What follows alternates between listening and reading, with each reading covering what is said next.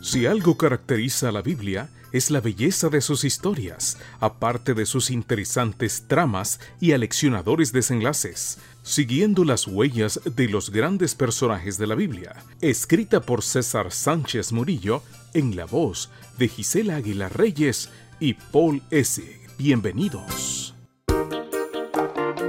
¿Qué tal, amiguitos? Qué gusto nos da saludarlos esta mañana. Hoy es 30 de diciembre y el versículo se encuentra en Isaías 53:10 y dice: El Señor quiso oprimirlo con el sufrimiento, y puesto que Él se entregó en sacrificio por el pecado, tendrá larga vida y llegará a ver a sus descendientes. La resurrección y la comisión. Tendrá larga vida. Jesús murió y resucitó. Bastó un solo ángel con su resplandor para que los custodios del sepulcro cayeran desmayados. Las autoridades romanas estuvieron dispuestas a pagar dinero para comprar el silencio de los guardias. Mateo 28:12. Pero eso no impidió que la noticia se extendiera como reguero de pólvora. Las personas que formaron parte de la resurrección especial se encargaron de compartir la buena noticia.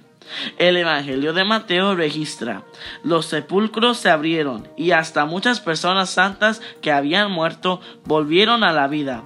Entonces salieron de sus tumbas después de la resurrección de Jesús y entraron en la ciudad de Jerusalén, donde mucha gente los vio. 27:52-53.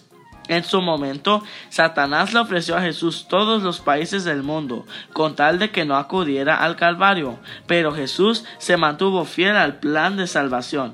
En consecuencia, pudo declarar que su autoridad no se limitaba a esta tierra, sino al cielo y la tierra.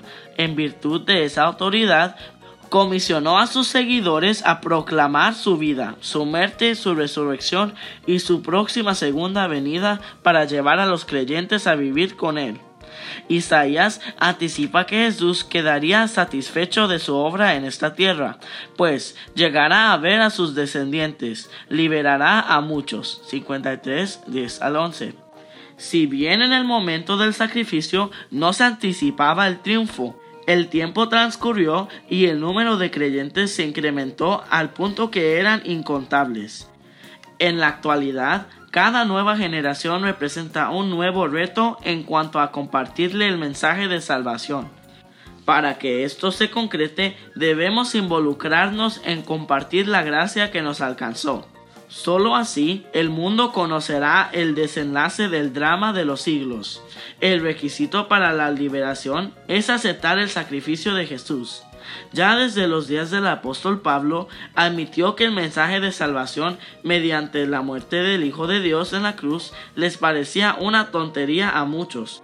1 Corintios 1:18. Esa gente creía que debía tomar la iniciativa para buscar a sus dioses y después apaciguar su ira con sacrificios. Por otra parte, el mensaje cristiano es lo opuesto. Dios nos busca y nos insiste a aceptarlo. Él estableció el sacrificio mediante la muerte de Jesús para que no tengamos nada que hacer.